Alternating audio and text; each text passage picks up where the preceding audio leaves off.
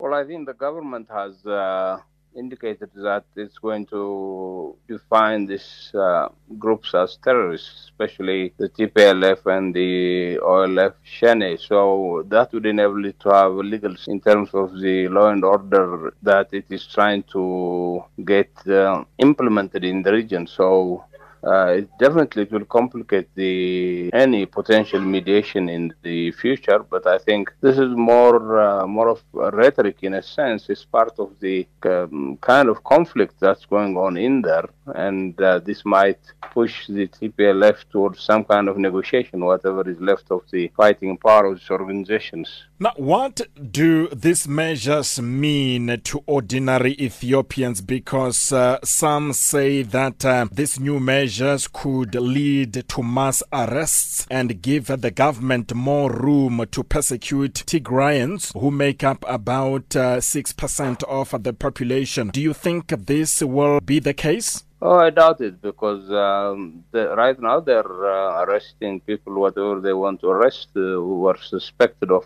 any involvement in the different opposing political groups that are becoming more critical to national security, and therefore I don't think that would have this kind of an impact. In fact, the impact is just a question of having a legal foundation for whatever the government is trying to do in terms of maintaining law and order. Now, this comes as Ethiopia is preparing for regional and parliamentary elections scheduled for June the 5th. This, of course, is going to be the first time since Abiy came to power where he will seek to consolidate his power by gaining legitimacy at the ballot box. Do you think the classification of TPLF will have any bearing with regards to what happens at the ballot box next month?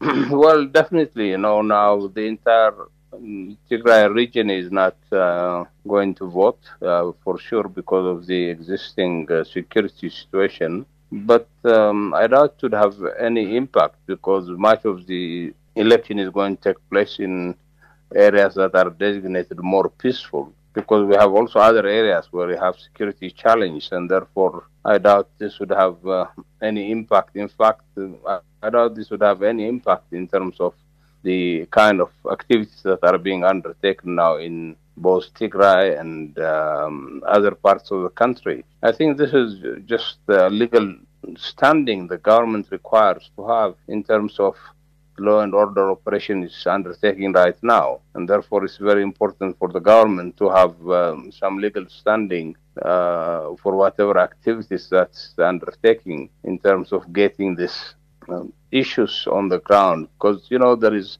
a lot of media coverage that's taking place in Tigray because of the problems that are coming on, the challenges that are coming on civilian population, and therefore it will be important for the government to look into different kinds of legal measures that would enable it to continue this operation without attracting, for example, the attention of the Security Council or any other international body that would put in jeopardy the government's activities in the region. What about the Oromo Liberation Army, OLA? Because we understand it has also been blacklisted. What do you make of its classification as one of the terrorist organizations? Well, the OLF has been designated a terrorist organization even before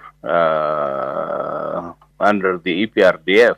And it was under this government that it came into Ethiopia, in fact, with its arms. So this is going to, again, because what is happening all over the country now, especially with the OLF undertaking several activities in different parts of the country. There have been a lot of ethnic cleansing going on, especially targeted at the Amharas, and therefore the government wants to have again another legal standing to be able to wage a war to defend the civilian population, and therefore that's another issue. When you see the broader political perspective, it might be very difficult to get it in the long term, to have to sit down and discuss it in terms of the peace agenda or conflict resolution agenda.